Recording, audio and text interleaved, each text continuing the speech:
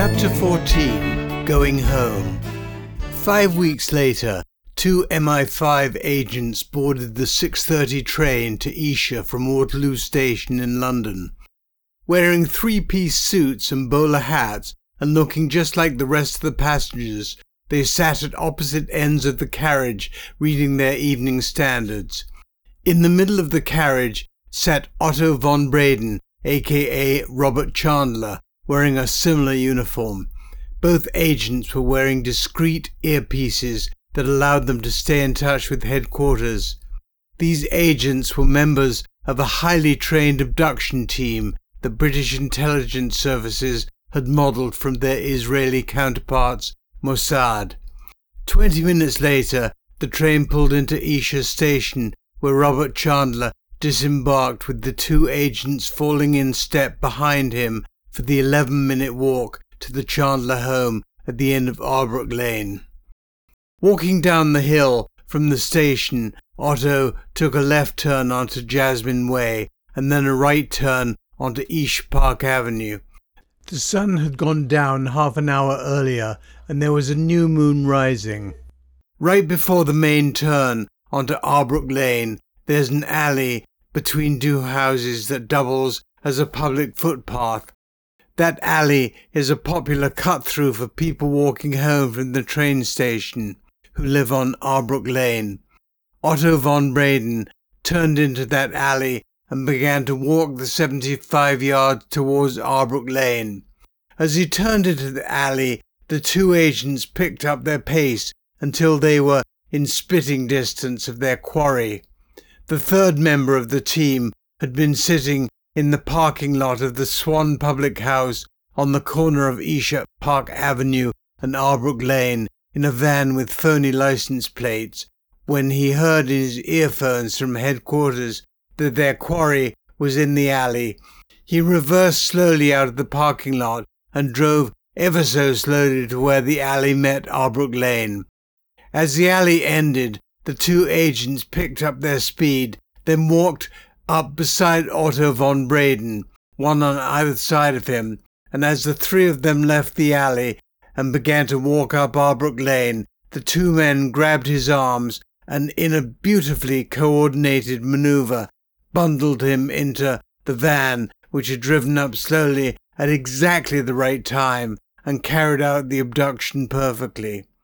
The 2 MI5 agents climbed in behind him and one slammed the door shut while the other reached for a black hoodie and a pair of handcuffs. The van then drove to London and entered the security area of an anonymous building and drove over to a small car waiting in the parking lot with its engines running. In the car, there were 3 members of Israeli intelligence who had flown in from Jerusalem after a high-ranking retired official had told them of Otto von Breden's whereabouts. The official, whose wife had been at Drancy and Ravensbrück camps, had positively identified him from a photograph she had been shown of him posing in 1965 in Scotland, where he was on holiday with his new family. He had assumed the identity when he first came to Britain in 1945 of her son Robert, who she believed had been murdered by von Breden in Berlin in order to steal his identity.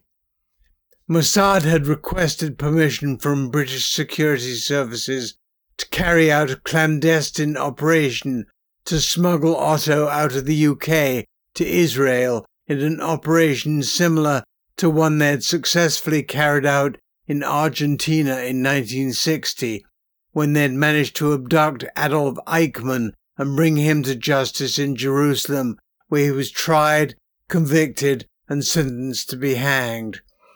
British security services declined Mossad's request as they frowned officially on this kind of operation by a foreign country on British soil, but came to a compromise that if Mossad helped train British agents in their techniques, then MI5 could conduct the operation and deliver 2 Nazis instead.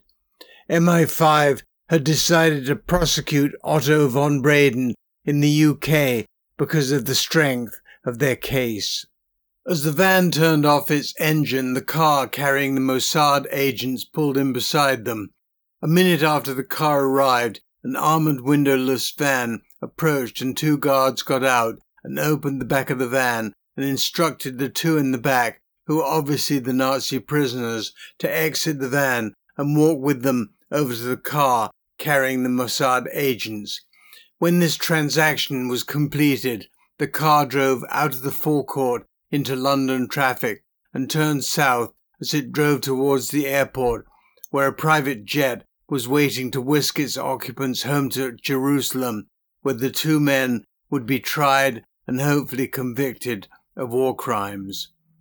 Eric Battersby and his 2 MI5 colleagues delivered Otto von Breden into the custody of the Metropolitan Police Force on that chilly evening in May, where a very chastened and sour-looking Otto von Breden was arrested and charged with unlawful entry into Great Britain. That charge was the first of 27 charges that the Crown eventually would indict him on.